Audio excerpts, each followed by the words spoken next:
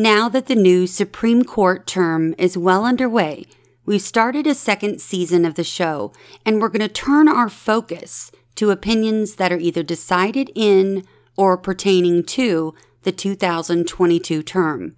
So, in a season finale of sorts, I've put together a collection of my favorite introductions to highlight the best of Season 1. Enjoy. Welcome back.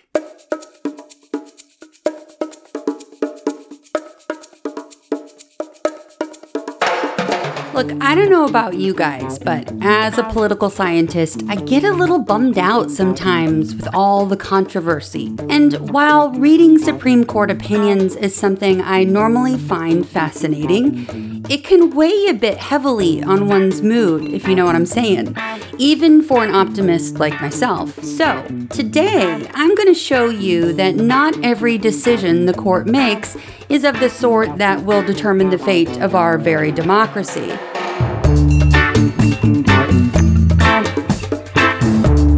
Some of them provide an opportunity to showcase the justices' individual personalities through oral argument banter, as was often the case with Antonin Scalia, or the epigrammatic writing of Clarence Thomas.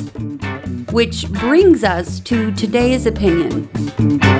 Complete with a stripper named Peaches, the smell of marijuana in the air, a very dirty floor, and utter bacchanalia. Admit it, you are a little intrigued, no? So, without further ado, I give you the 2018 unanimous opinion of the court in District of Columbia v. Westby.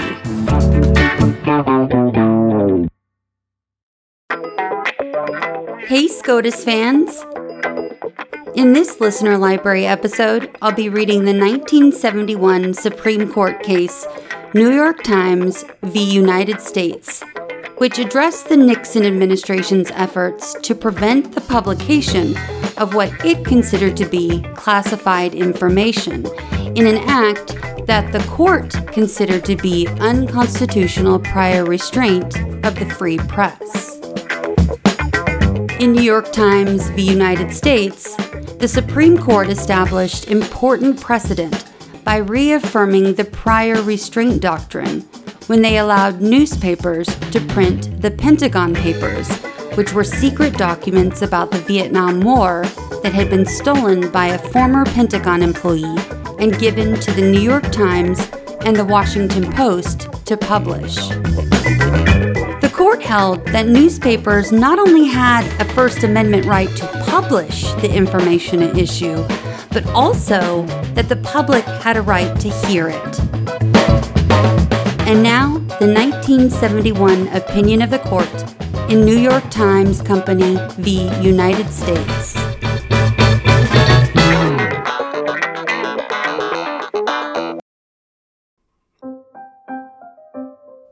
A 1924 Virginia law that originated from a bill created by leaders of the now-defunct eugenics movement allowed the non-consensual reproductive sterilization of individuals confined to institutions for various conditions. The law allowed doctors to sterilize patients without their consent when the patients had a condition that the doctor believed was hereditary. A pregnant Virginia woman, Carrie Buck, was diagnosed as a feeble-minded woman and confined to a state mental institution when the Virginia sterilization law was passed. Because her so-called feeble-mindedness was said to have been present in Carrie's family for 3 generations, her doctor began the process to have her sterilized. The question before the Supreme Court in this case was whether the Virginia law denied Carrie Buck the right to due process of the law and the equal protection of the laws provided by the 14th Amendment. So, what did the court say? Since this is a really short opinion, let's just listen and find out. Without further delay, I give you the controversial 1927 opinion of the court in Buck v. Bell.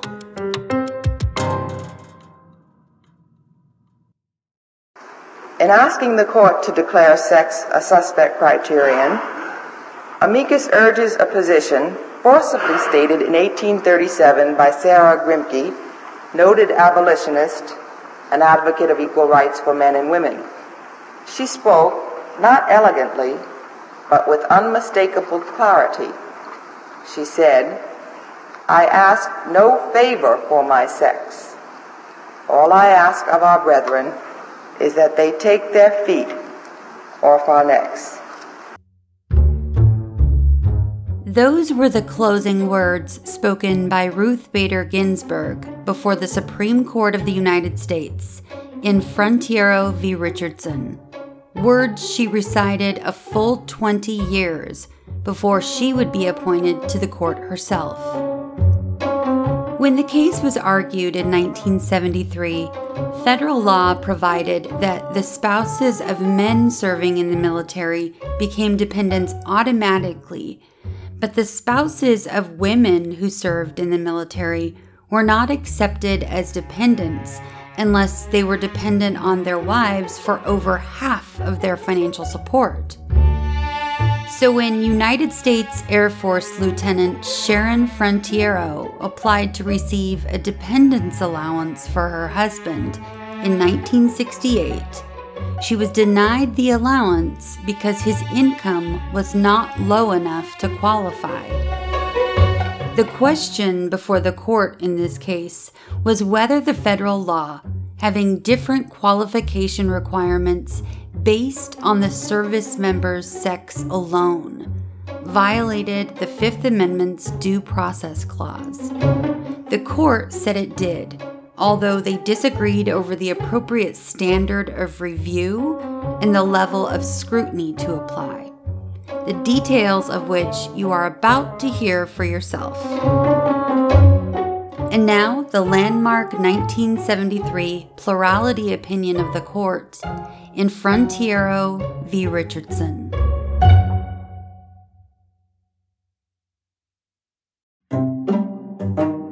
When public schools in the state of New York incorporated the voluntary recitation of a brief daily prayer each morning, several groups got together and argued that the school's conduct violated the Establishment Clause of the First Amendment.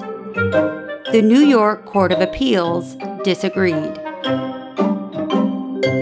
When the case was decided by the Supreme Court, it held that the school's conduct crossed that line of separation that the Constitution has drawn between church and state, and that public schools had no business writing formal prayers to be memorized and recited at school, voluntarily or not.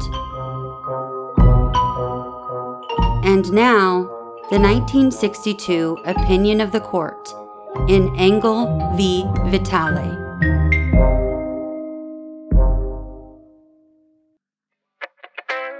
Is rhetorical hyperbole, satire, parody, or opinion protected by the First Amendment when it doesn't contain assertions of fact and when the subject of the rhetorical hyperbole is a public figure?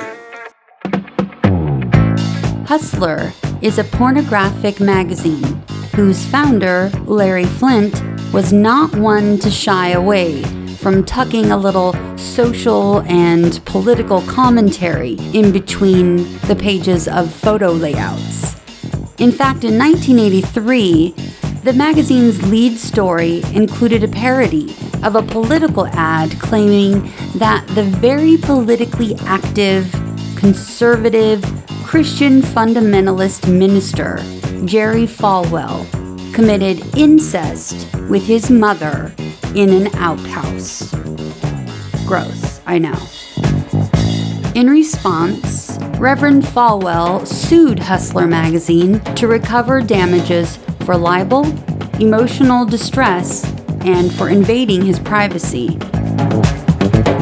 On the emotional distress claim, a jury awarded him damages of $150,000, and Hustler magazine appealed. The case eventually found its way to the Supreme Court, and the constitutional question before them was whether patently offensive statements regarding public figures are protected under the First Amendment's Free Speech Clause. In a unanimous decision, the court said yes. Now, this isn't just another provocative, high-profile case that is, well, more than just a little interesting, if we're being honest. Rather, it established important precedent about parody as it relates to the First Amendment right to free speech. This case has been on my mind recently after learning about an Ohio man who filed a petition for certiorari with the court after he had been arrested and subsequently acquitted for creating a parody Facebook page that made fun of his local police department. If this case sounds familiar to you, it's probably because of all of the public attention that it received when the famous parody publication, The Onion, recently filed a very real amicus brief with the court in support of the petitioner, explaining, in between bits of its own parody, why parody is an essential form of expression in our democracy, perhaps now more than ever before. And now, the 1988 unanimous opinion of the court in Hustler magazine v. Falwell. When Clarence Gideon appeared without a lawyer before a Florida court in the felony charge of breaking and entering, he requested an attorney be appointed for him. But Florida state law only allowed a court-appointed attorney to indigent defendants in capital cases, so the trial court did not appoint one. So, Gideon represented himself in trial. President Lincoln was right when he said that he who represents himself has a fool for a client. But what else is that fool supposed to do in order to defend his innocence if he can't afford an attorney? Gideon was subsequently found guilty and sentenced to 5 years in prison. After filing a habeas corpus petition in the Florida Supreme Court, arguing his constitutional right to be represented by counsel, that court denied habeas corpus relief. When the case made its way before the Supreme Court of the United States, a unanimous court sided with Gideon. The opinion I'll be reading today expanded the decision of the court in Powell v. Alabama, which incorporated to the states the right to an attorney in capital punishment cases by applying this right to the defendants in all felony cases.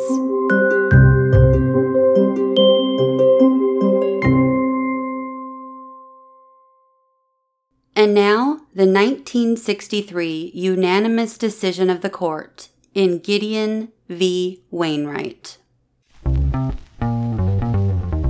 Charles Katz was a gambling man.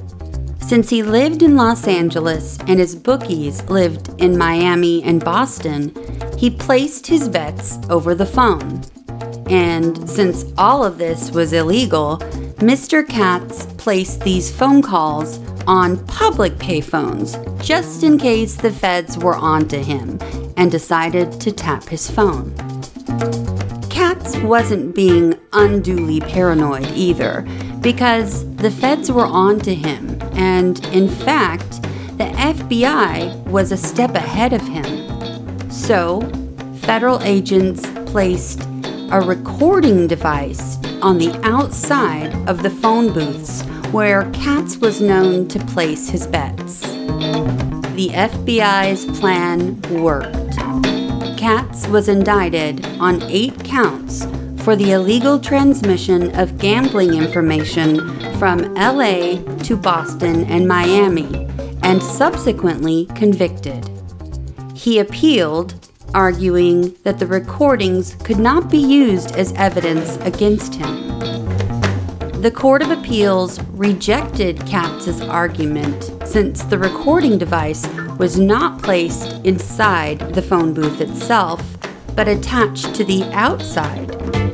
When the Supreme Court granted certiorari in this case, the question before them was whether the Fourth Amendment protection against unreasonable searches and seizures required the agents to first obtain a search warrant to wiretap the public payphone, even though the device technically wasn't a wiretap. In a 7-1 decision, the court said that it did. And now, the 1967 opinion of the court in Katz v. United States.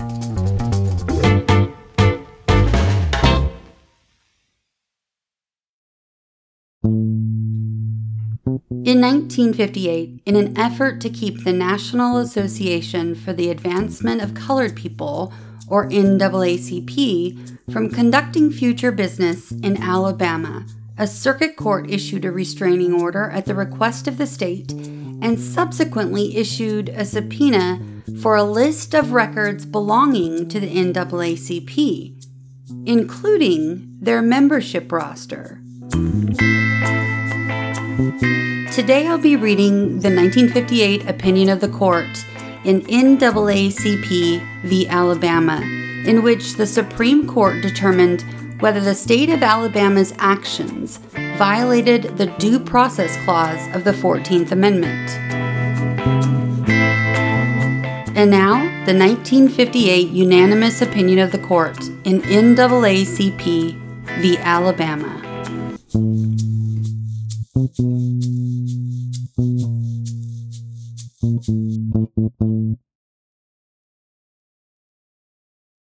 David O'Brien burned his draft card outside the entrance to a Boston courthouse. When he was arrested by a federal agent just moments later, he said he was exercising his First Amendment right to express his opposition to the Vietnam War. He was subsequently convicted under the Universal Military Training and Service Act of 1948, a federal law that made the destruction or mutilation of draft cards a crime. The question before the Supreme Court in this case was not whether Mr. O'Brien was guilty of violating the law, but whether the law violated Mr. O'Brien's First Amendment freedom of expression. In a 7-1 majority, the court not only disagreed with Mr. O'Brien, they also established a new test to determine whether the government regulation of symbolic speech is justified. The test asks if the regulation in question is within the constitutional power of the government, if it furthers an important or substantial governmental interest, if the governmental interest is unrelated to the suppression of free expression, and if the incidental restriction on alleged First Amendment freedoms is not greater than is essential to the furtherance of that interest. And now, the 1968 opinion of the court in U.S. v. O'Brien. The core principle of Republican government is that the voters should choose their representatives, not the other way around. Partisan gerrymandering turns it the other way around. And of all times to abandon the court's duty to declare the law, this was not the one.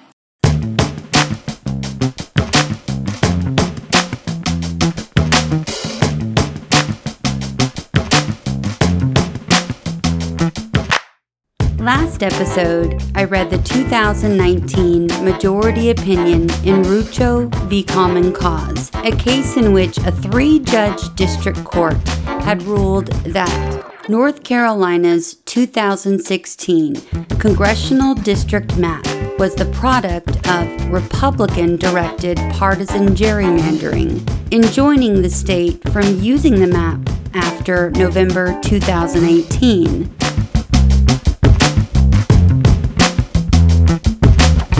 North Carolina Republicans appealed the decision to the Supreme Court.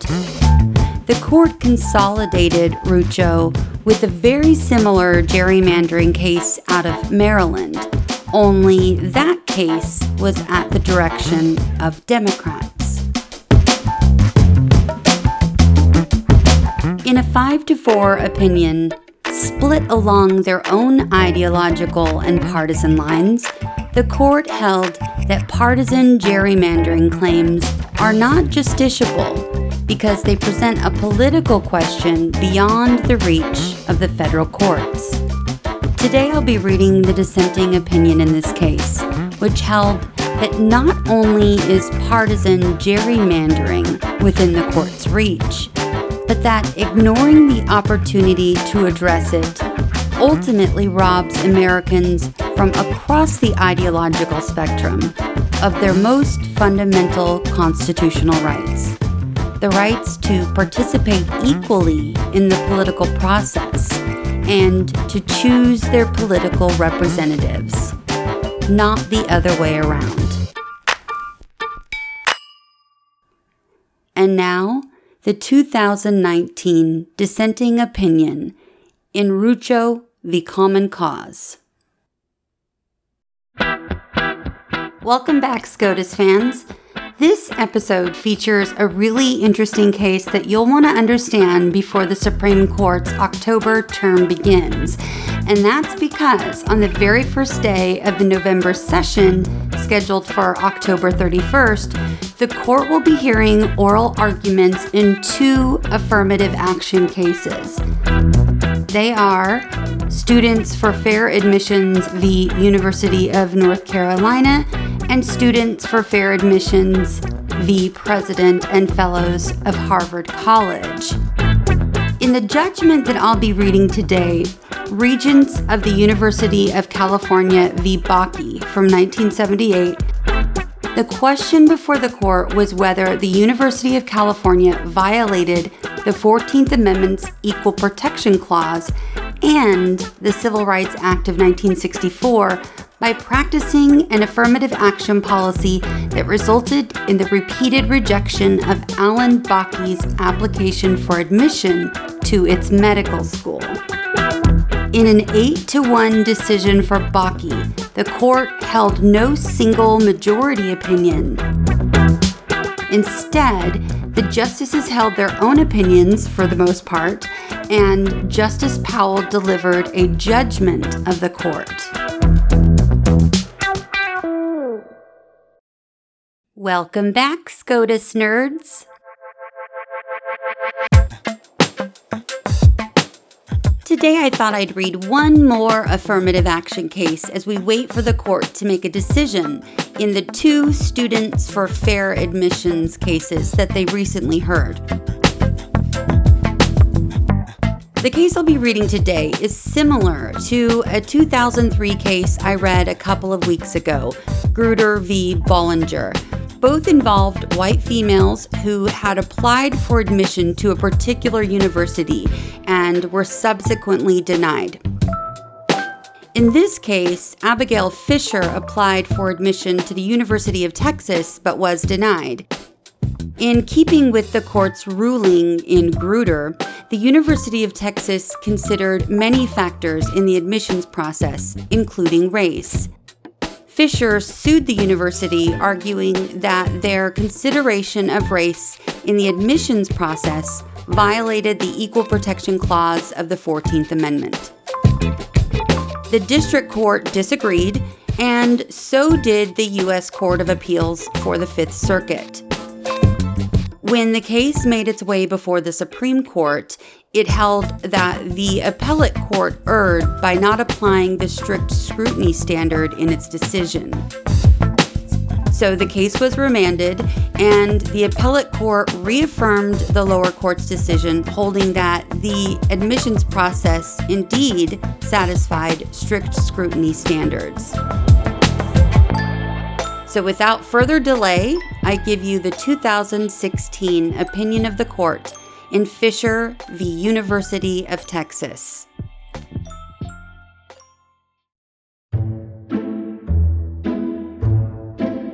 It is customary for Jehovah's Witnesses to directly share the message of their religious faith with others by canvassing neighborhoods door to door or simply approaching people in public and striking up a conversation. That's what Newton Cantwell and his sons were doing one day in a Connecticut neighborhood whose residents were primarily Catholic. The Cantwells angered two pedestrians that day when part of their message was critical of the Catholic faith. The Cantwells were arrested and charged with violation of a Connecticut statute requiring solicitors to obtain a certificate before soliciting funds from the public, and for inciting a common law breach of the peace. The question before the court in this case was whether the convictions of Newton Cantwell and his sons violated the First Amendment. The court not only sided with Cantwell, but their decision in this case incorporated the First Amendment freedom of religion to the states. And now, the 1940 unanimous opinion of the court in Cantwell v. Connecticut.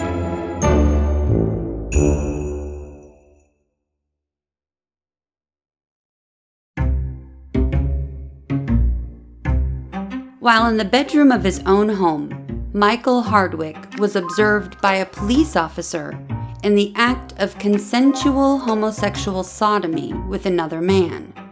He was subsequently charged with violating a Georgia law criminalizing sodomy. Hardwick challenged the constitutionality of the Georgia law in federal district court, which the court later dismissed. But the Court of Appeals reversed and remanded, holding that Georgia's statute was unconstitutional. Georgia appealed to the Supreme Court, and the question before the court was whether homosexuals have the constitutional right to engage in consensual sodomy in the privacy of their own home. In a 5-4 decision, the court said no, holding that the states were free to outlaw consensual homosexual sodomy. That is, until the court overturned this decision in 2003 in Lawrence v. Texas. However, in his recent concurring opinion in Dobbs v. Jackson, Justice Clarence Thomas expressed a desire to reconsider Lawrence v. Texas in an upcoming term, which brings a previously overturned case like this one back into the spotlight. And now, the 1986 opinion of the court in Bowers v. Hardwick.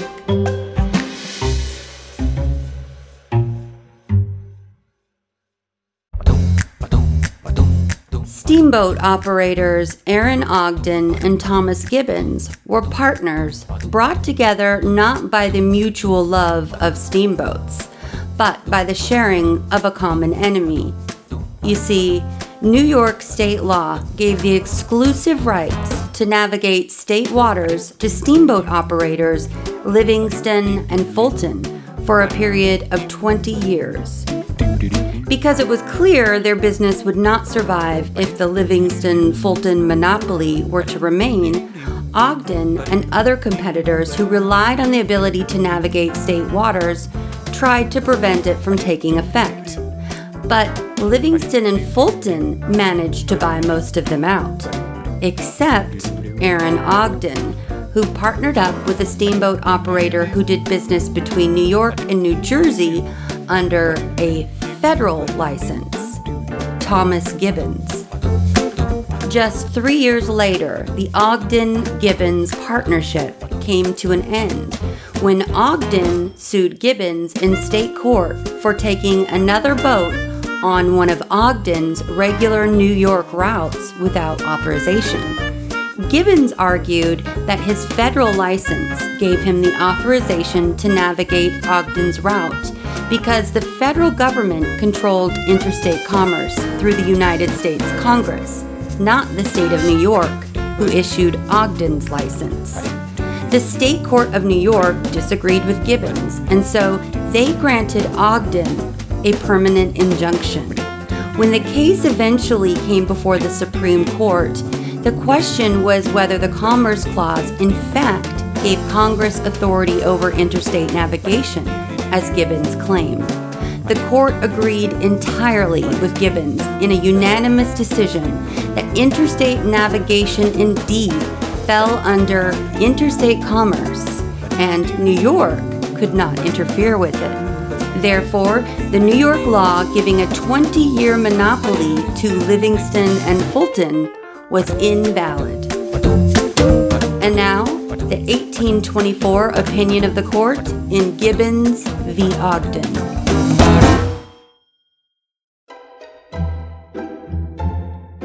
Hey SCOTUS fans, you are in for a treat today because I'll be reading the Supreme Court opinion that defined the court's authority to interpret the Constitution. It is at the center of the court's identity, its very essence, its nucleus, the meat and potatoes, if you will, the big kahuna of all Supreme Court decisions. The 1803 opinion of the court in Marbury v. Madison. Incumbent President John Adams lost the election of 1800 to Thomas Jefferson. But before Jefferson was inaugurated on March 4th, 1801, a bitter President Adams worked with Congress to push through a law intended to leave a long-lasting mark of his influence while in office, and to frustrate the incoming President Jefferson in the process. The Judiciary Act of 1801 expanded the federal judiciary, added a bunch of new courts, and appointed 16 new judges and over 40 new justices of the peace. And all were subsequently approved by the Senate. Jefferson's new Secretary of State, James Madison, was having none of it. So, in defiance, he refused to deliver the commissions of the new appointees in an attempt to prevent them from fulfilling their respective offices. Without giving away the details of this opinion, I will tell you this. The unanimous opinion of the court that I am reading today is the Supreme Court decision that made the Supreme Court the entity that it is today, by establishing their power of constitutional interpretation through judicial review. Judicial review is the power and process by which the Supreme Court may determine the constitutionality of federal laws, policies, and the decisions of lower state and federal courts. And I've got to say, for such an old opinion, Justice Marshall's writing stands the test of time.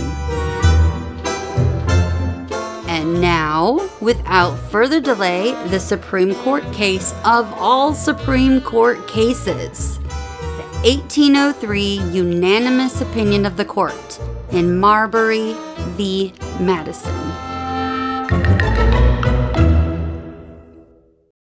Happy election week, everyone! While we still do not know the final tally in many congressional district races, most of us already know how well our voting preferences performed in our particular state or district.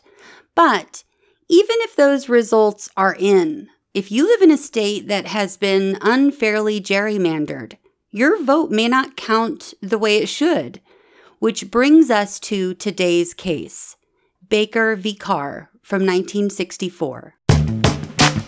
Last week, I read the majority and dissenting opinions in the case Rucho v. Common Cause from 2019. The majority in that case held that political gerrymandering of congressional districts, as opposed to racial gerrymandering, which is prohibited by Section 2 of the Voting Rights Act, is a political question, and therefore, since it's a political question, it's non-justiciable, or it's beyond the court's power to resolve. But the dissent argued that the court had already held apportionment cases were indeed reviewable by federal courts in Baker v. Carr, and twice upheld in Westbury v. Sanders and Reynolds v. Sims, both decided in 1964. Collectively, these three cases are known as the one-person, one-vote cases because they were concerned with ensuring substantial equality of voting districts when compared to the actual population. In other words, if a quarter of a state identifies with Party A, and there are 4 districts in that state, Party A should have 1 district, not 3 or 4.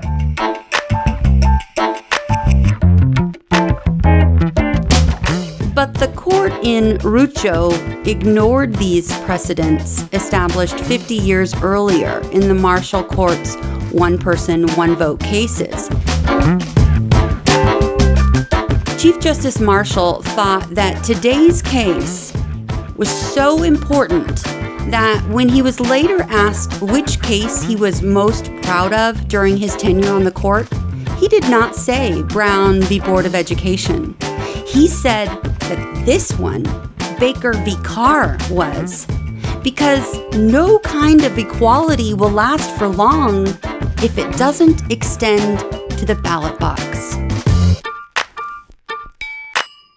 And now, the opinion of the court in Baker v. Carr.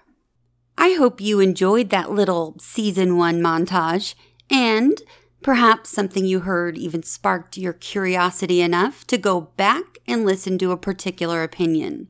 Whether this is your first episode or if you're a regular listener, if you'd like to reach out and introduce yourself and maybe tell me a little bit about how you came to be a listener of the show, it would make my entire day. And how often do you really get to say that you made someone's entire day? So navigate your way over to the show's website at whatscotuswroteus.podbean.com and click on the Contact tab at the top of the page to leave me a message. And just so you know, you can listen to this podcast directly through your internet browser, right from the show's website. You don't even need to stream it through a podcast platform if you don't want to. Until next episode, thanks for listening to What SCOTUS Wrote Us.